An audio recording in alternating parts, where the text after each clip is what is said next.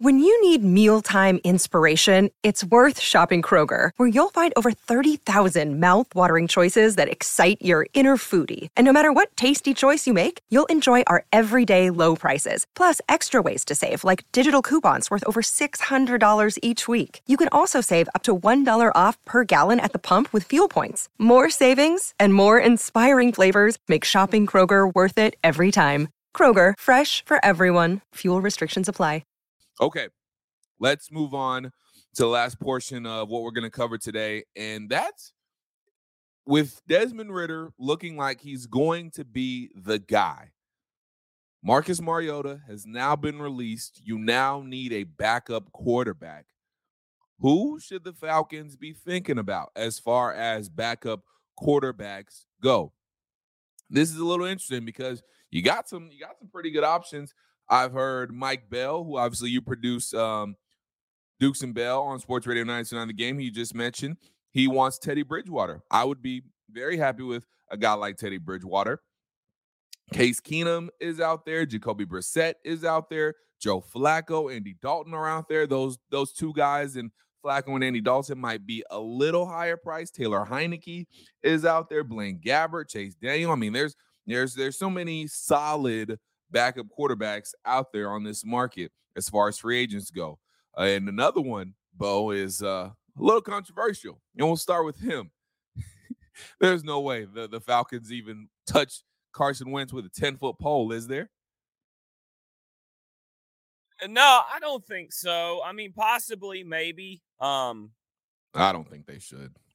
But I it's funny because me and Bryant McFadden have been texting a lot lately. And Bryant's going to join us, I think maybe this week or next week. And Bryant is a guy, just full disclosure, I'm not name dropping or trying to be cool, but he's a guy that's worked with us at 92.9 some in the past. And he's him and I are both do our own thing during the season because we're very busy. But in the off season, we text and we call, we do phone calls. I talked to him the other day for about an hour about some free agency stuff. And we just kind of like to bounce stuff off each other and interact. And it's kind of a cool thing because he's a guy that I really respect. This guy's a 2-time Super Bowl champion. One of the nice guys, and he was one of the nice guys in the league at one point. Now he's one of the nice guys that cover the game. And I think he does a lot of work for CBS Sports and their online stuff. And he's a friend of mine. And he bounced that name off me, and my immediate response is no. And he's like, "Hey man, you're gonna need a backup veteran." And I go, "Yeah, but not that guy." And my first thought about Carson Wentz is I don't know. I've never been in a locker room with Carson Wentz. I don't know him as a player, but my first thought about him is a cancer. And maybe I'm wrong. I'm wrong. I don't think so. He might. I think I don't think he's a cancer. Okay, I'm going to say that. That was what popped in my head, but I've done some reflecting on this past 24 hours since me and B-Mac were texting. I don't think he's a cancer. What I do think is that he's not a leader, okay? He's not a great teammate. Doesn't mean he's a cancer, okay? There's a big difference. A cancer is a guy who everyone dislikes and turns the locker room inside out. Right. But at the position of quarterback, you really can't afford to be not a great teammate or not looked at as a leader because that's part of that role. Part of the job duty. And so, kind of like being a point guard on an NBA team. So if that was a subtweet, if I ever heard one.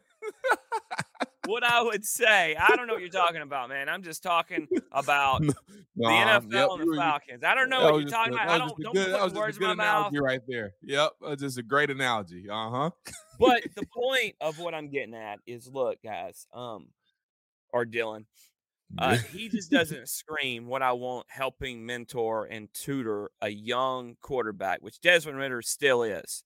Right. I'm a huge Teddy Bridgewater fan. Yeah, me too. I loved him coming out of Louisville. I'm not sure what he can offer me. Now, Case Keenum is a guy that kind of pops Interesting. up. Yeah. I don't know what he would cost.